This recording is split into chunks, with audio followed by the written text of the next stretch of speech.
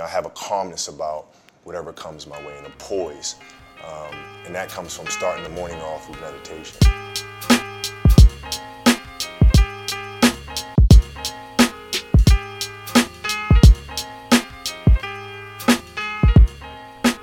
So why should an athlete train his or her mind? Well, in recent years, there's been something of a mindfulness explosion in the West, and it's unlikely that you've gone this far without being told of the potential benefits of meditation and mindfulness practice for your life. And unfortunately, this mindfulness explosion has its drawbacks. For instance, there are unscrupulous marketers and authors and app developers who are exaggerating what the potential benefits are. And it's being marketed in such a way that it's only really touching the shallow or surface level benefits of meditation. And those of us who've spent a lot of time meditating and spent time on silent meditation retreats understand that some of the surfacey benefits like falling asleep quicker or being a little bit more productive at work are interesting and positive, but ultimately kind of missing the point of what a meditation practice is ultimately about. So in their book Altered Traits, Dan Goleman and Richard Davidson expose some of these excesses, and they try to tease apart what the good science is and what the bad science is or has been as far as studying meditation and mindfulness. And even without exaggeration, even the claims that we can be confident about are really encouraging and impressive. And some of these benefits relate directly to athletics. For instance, a sustained meditation practice has been shown to reduce stress and anxiety, and particularly performance anxiety, which is how I got into meditation initially.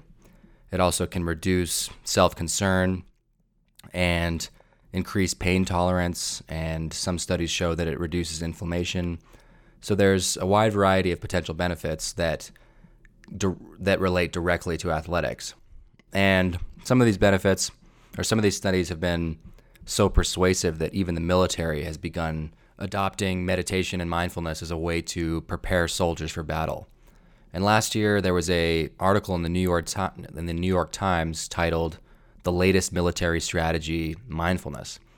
And one of the quotes from this article is the following: "The troops who went through a month-long training regimen that included daily practice in mindful breathing and focus techniques were better able to discern key information under chaotic circumstances and experienced increases in working memory function.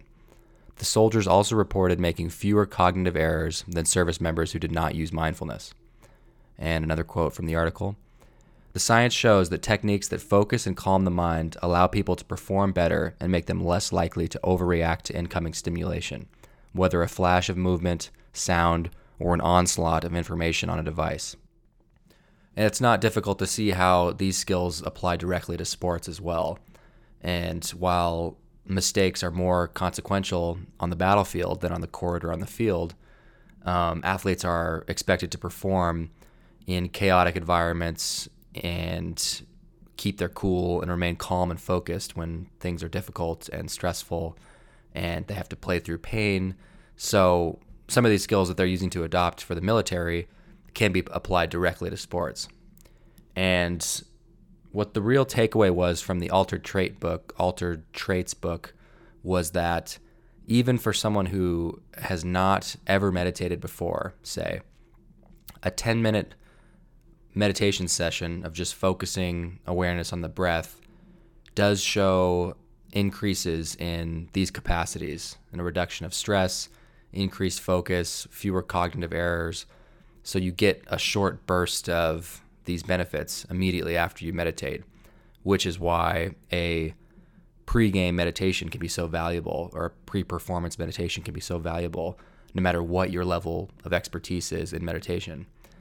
But the long-term, the trait changes, as they call them, are the result of long-term practice. And there seems to be something of a linear relationship between the amount of hours that one practices and the degree to which these changes take place in the brain and in the body and in the mind. So all of this is great, and I think that it's important to keep track of the science of meditation and to pay attention to the potential benefits because it can be motivating to some people. But in my experience teaching meditation to athletes, talking about the science of meditation can fall under the umbrella of what I like to call the being told to floss dynamic. And so when I go to the dentist and the dentist or the nurse or whatever it is tells me or asks me if I've been flossing, and I go, yeah, I try to be, trying to floss, yeah, but should probably do a little bit more, blah blah blah. And then she tells me that my tongue's gonna turn black and my teeth are gonna fall out if I don't, or something, that's scary basically. I always leave the dentist, momentarily convinced that, yeah, I should probably start flossing. I'm gonna start flossing from now on when I go to bed. And then, without fail, I show up to the dentist again 6 months later, and I've flossed something like 7 times, 9 times in a good 6-month period. And recently I've just been telling the dentist straight up, I've just been like, yeah, man, I just haven't been flossing. I just can't make myself do it. So I say that just to illustrate that there are many things just like that where we know it's good for us and we know that it would probably help our lives, but for some reason we just can't do it. And I think meditation can often fall under this bin for many athletes. You are momentarily intrigued by the type of benefits. Oh yeah, I'd like to be less stressed. I'd like to be less anxious. I'd like to be more concentrated. Maybe I should meditate. In fact, I will. I'm gonna download this app and I'm gonna start meditating. But then meditation seems to fall away to other priorities that we're more used to paying attention to.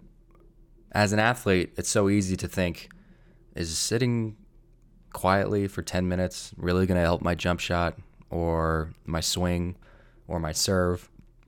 And because there's no external pressure, because no one's going to see you sit and give you credit for it or see you not sit and reprimand you, it's just a very easy thing to let fall through the cracks.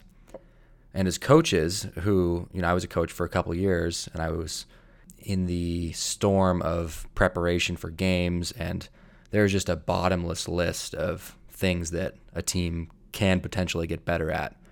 And so when there's ball screen coverages to go over and defensive transition things to clean up or a new play to implement, it's very hard to make time in your finite practice schedule to have the team sit quietly and follow their breath.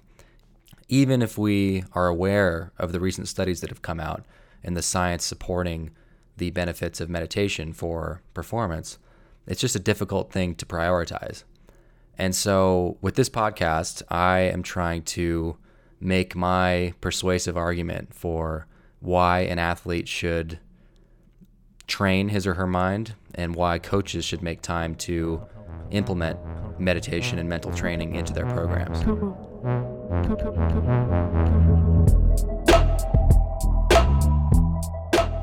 And before we move on, here's a clip from Kobe Bryant talking about meditation.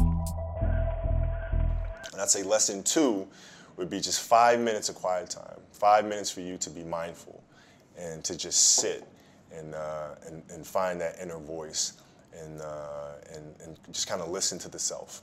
And preferably would be in the morning as you start your day. I meditate every day. And I do it in the mornings, and I do it for about 10 to 15 minutes. And I think it's important because it sets me up for the rest of the day. It helps me. It's like having an anchor. It's if I don't do it, I feel like I'm constantly chasing the day, as opposed to being able to be controlled and dictate the day. Not that you're, calling the shots on what comes forward, but the fact that I am set and ready for whatever may come my way. I have a calmness about whatever comes my way and a poise, and that comes from starting the morning off with meditation. For me, it's really just listening to my inner self.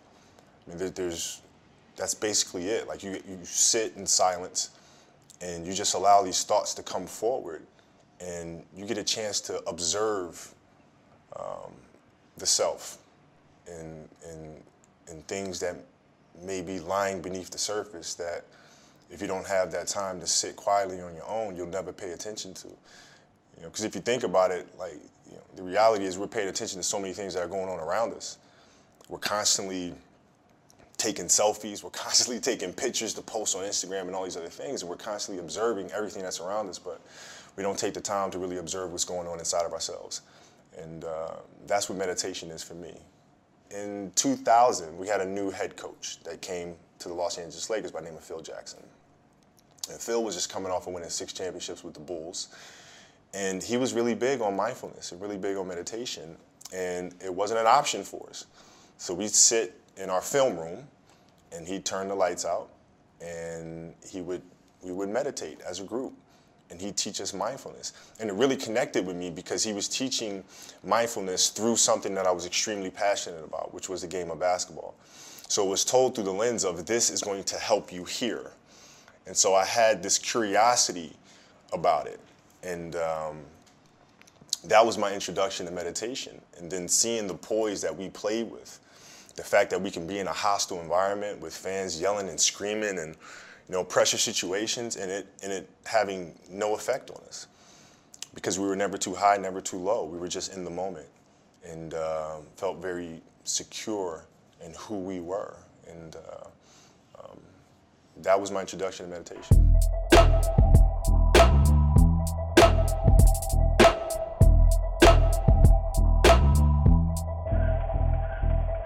So I think there are 2 primary reasons why this should be a priority in sports. And the first is performance-based. As athletes and coaches and fans, we all understand intuitively that there's a big difference between various mental states in sports. And we know what it's like to have our mind right and when it's not right. I think this is especially true for those of us who've played baseball or softball. And there can just be a striking difference between how you feel when you step up to the plate. I remember playing baseball, and sometimes I'd step into the box and feel like no matter what pitch the pitcher threw, if it was anywhere over the heart of the plate, it was going to get laced into one of the gaps. And I just would step in with a kind of swagger and joyful confidence, and I just pitied the pitcher who made a mistake. And there were other times where I'd step into the box, and it felt like the bat didn't even have a sweet spot. It was like I couldn't even envision myself hitting the ball squarely. Like no matter what I did, I was out in front or I was behind, and I was rolling over to the shortstop or popping up to the first baseman, and it's just kind of a helpless feeling. And so you understand, and the same thing's true in other sports, like basketball, you know what it's like to feel like there's just no way that you can't make your next shot, and the opposite is true. And obviously testimony supports that this is true in all sports. So the question is, because we all understand what it's like to have our mind right and wrong, how do we actually make it right more often? And I remember just always kind of feeling like this was a haphazard project growing up, in that I sort of just hoped that I would be confident, or I tried to summon confidence in various ways, like listening to intense rap music or, telling myself to be confident in various ways. And I think that this has some efficacy for sure, but it was nowhere near as powerful as after I had learned to meditate. So as an example, I want to read off a few pieces of advice that we often hear in sports. And these are phrases that float around the sports community. These are memes that we see on Instagram, and these are important things. Well, let me just read them. So things like control what you can control and don't worry about the rest. Live in the present moment. Be happy for your teammates when they're having success, even if you aren't. Stay composed under pressure. Be disciplined. And then my personal favorites are don't be nervous or just be confident. And these are phrases that really float around the sports community as if it were just a decision to make, to not be nervous or to just be confident or to live in the present moment. Now imagine having this type of advice given to an athlete and just try to feel how insane this would be if coaches were saying this to their players. Be stronger, jump higher, run faster and farther with more endurance, hit the ball harder and further, be a better shooter and make more shots. Now, these are just insane things to say. We all know that these are things that require diligent training and practice in order to cultivate these skills. And so while I don't think it's a perfect analogy, I think it is close enough in that some of the mental skills, like control what you can control and don't worry about the rest, or living in the present moment, or not being nervous, are very difficult to cultivate, and they require practice. And while it is no doubt powerful to try to reframe your experience and encourage yourself to have the right mindset, for many of us, it's much more powerful to have a way to practice this off the court and out of the weight room and alone on the meditation chair. And so what you're doing when you learn to meditate is you're learning to pay attention to experience clearly without trying to change it or improve it. And this skill of clear awareness and focus on what's actually happening is a superpower in both sports and in life. It's how you become less reactive to external stimuli. It's how you become more grounded and more present and more patient and less stressed out and less anxious about the future or guilty about the past. It is this kind of master skill of what is called in the meditation community meta awareness. It's the ability to watch your own mind and to have some agency over where your mind goes. So when you're sitting alone on the meditation chair and you're trying to pay attention to your breath, which is a simple first place to start, and you follow the breath on your inhalation and then your exhalation, and then your mind sprints away into what your boyfriend or girlfriend said that annoyed you this morning, or what you should have bought at the grocery store, or what you hope happens in your next game. And all of a sudden you're lost. You're lost in thought, and it's been a minute and a half since you've noticed your breath. And in that moment when you notice that your mind has run away and you're able to bring your attention back to the breath, that is in itself a rep. It's like a ball handler going through a cone drill, or it's like a dumbbell rep in the weight room, and it's making your brain slightly stronger and slightly more focused. And when you put in, 50 or 100 or 200 of these reps in a 10-minute meditation session, then your brain will have improved that much over that period of time. And when you do this every day, you slowly start to notice that when you miss your first 3 shots in the game, and what used to be a mental spin out and a kind of confidence dump in which you don't have any confidence in your shot anymore, and you hope you don't go 0 for 8, and you worry about your shot percentage, and it just spirals, you can pay attention to the next play and come back to the present moment and regain your mental balance much quicker than you used to be able to. Or for the player who gets criticized by his head coach and then typically has a mental spin out that ruins the rest of his practice for him and everyone else, after having meditated for some time, they are more likely to feel the anger and embarrassment of the criticism clearly without reacting to it, and then are able to refocus their attention on the next play or the next rep in the next drill. And so this skill of cultivating mindfulness on the meditation chair is what can ultimately lead to a better, more balanced, more secure mind in competition. And these positive states of mind have performance implications. And the other thing I wanted to bring up here is what I think of as the glass ceiling that the mind often sets on an athlete's performance. So obviously, what's most important for being a successful athlete is to learn how to play the sport.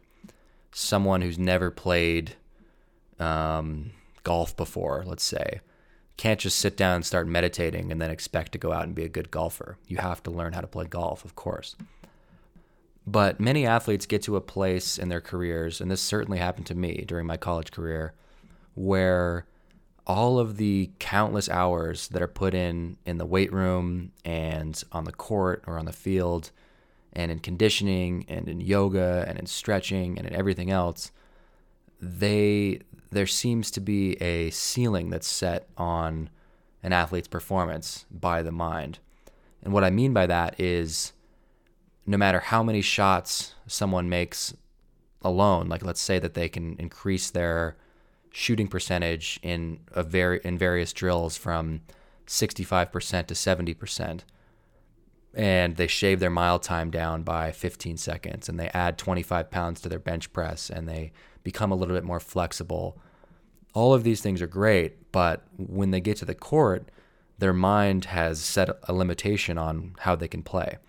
So when they show up to the game and they're nervous or they're sluggish or they're easily agitated or they're overly competitive or, there are any number of mental qualities that can throw off performance, they're not able to access the skills that they've worked so hard to develop in the off season and in the preseason and throughout the week, right? So I think of meditation as a way to unlock the skills that athletes work so tirelessly to perfect. And you see this clearly at the highest levels. Like for instance, like in the NBA, basically everyone is unbelievably talented and can shoot the lights out in the gym and can just kill and pick up games and have incredible vertical leaps and weight lifts in the weight room, and they're just freaks, right? But what tends to separate the best of the best in the NBA is not always a skill thing, unless you're, a total freak athlete who's even better than the rest of the NBA. It's generally a mental, or what I like to call a spiritual, with scare quotes around it. It's a mental or a spiritual difference between someone like Kobe Bryant and Carmelo Anthony, for instance, or Michael Jordan and his fierce intensity and focus, or Tim Duncan in his stoic behavior on the court and his mental consistency. It's those players who have incredible minds who end up being the best players. And I think this is also true at the upper levels of high school and college competition as well, where many of the best players just have a sense of confidence and often joy, and they just have a balanced mind that they bring to competition. And so I think athletes who take just 10 minutes out of their day each day to work on training their minds will see a really, really big return on investment, in that those 10 minutes they spend every day will enhance all of the rest of the things that they're doing with the film that they watch and the miles that they run and the weight that they lift and the drills that they go through. It's those times on the meditation chair that can really boost everything else that an athlete is doing. And then lastly, what I'll finish with here is what I think is actually almost more important than how meditation can help an athlete perform better or can help a team perform better collectively, is what I've been paying more attention to lately as I watch, play, and coach and teach in sports. And that is just how precious an athlete's window is to play sports, and how special of a opportunity it is to be on a sports team, and how quickly it all goes by. And when I look back on my career as an athlete, I have to admit to myself just how much of that special window I spent wishing it away. So during a difficult drill, I'd watch the clock and wait till it finished, or I'd look ahead to the weekend, or if I was having a bad season, I'd look ahead to the off season with the false impression that somehow life after sports would be way easier and less stressful and all the rest.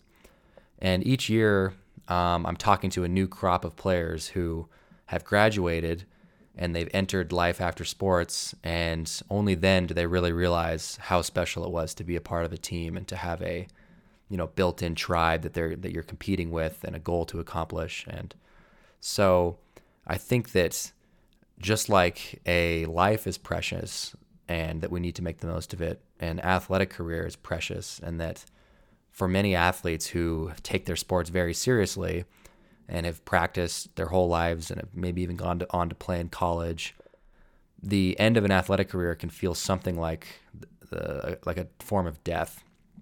And so what this means is that I think that athletes should spend more time appreciating what they have when they are playing their sports, and spend less time wishing for an improved status within the team, or looking ahead to future goals, or bitching about the coaching staff or other teammates or the system that they're playing in or the location that they've ended up in.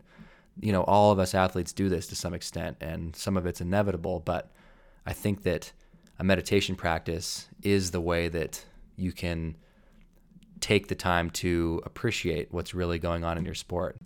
And appreciating your sport and making the most of it, how do you actually do that? How do you make the most of an athletic career while you're in it? I don't think it means posting overly emotional posts on Instagram about how important your athletic career is, or staring at the trophies that you accumulated in your trophy case after you've won a bunch of championships and individual awards. I think making the most of an athletic career means just paying closer attention to what's actually happening. It's being more present. And when you start to learn to meditate, you can actually pay attention to the resistance that you feel when your alarm clock goes off and it's still fucking dark out at 5 a.m. and you would want nothing more than to fall back asleep. I think I spoke about this a bit in my first episode, the kind of the horror of a morning practice. Or if you're doing thrusters in the weight room or running suicides, it's actually possible with some mindfulness practice to notice yourself wishing it away and to actually come back to, wow, there are a finite number of times where I'll be able to do this with my friends. And so I am going to just notice it without trying to change it. And I'm going to pay close attention to it. And athletes who learn to meditate also start to see other characteristics of their own minds that are taking away from the athletic experience. Like a classic one in sports is if your so-called best friend on the team is enjoying success and you're not. And there's a big difference between resenting your friend's success and secretly wishing that he fails so that he or she can experience the same failure that you're experiencing, or genuinely being happy for your friends and for your teammates when they're doing well, even when you're not. I think practicing meditation gives athletes the ability to ride the inevitable ups and downs of an athletic career much more gracefully than we tend to do, and rather being thrust around by these waves of ups and downs and feeling elated during the good times and depressed during the bad times. It's a better experience to feel equanimous and grateful regardless of how your current game or practice or season is going. And this is not the same thing as apathy or, you still want to win and you still want to play well. But when you sign up for sports, you're signing up for a certain amount of heartbreak and failure.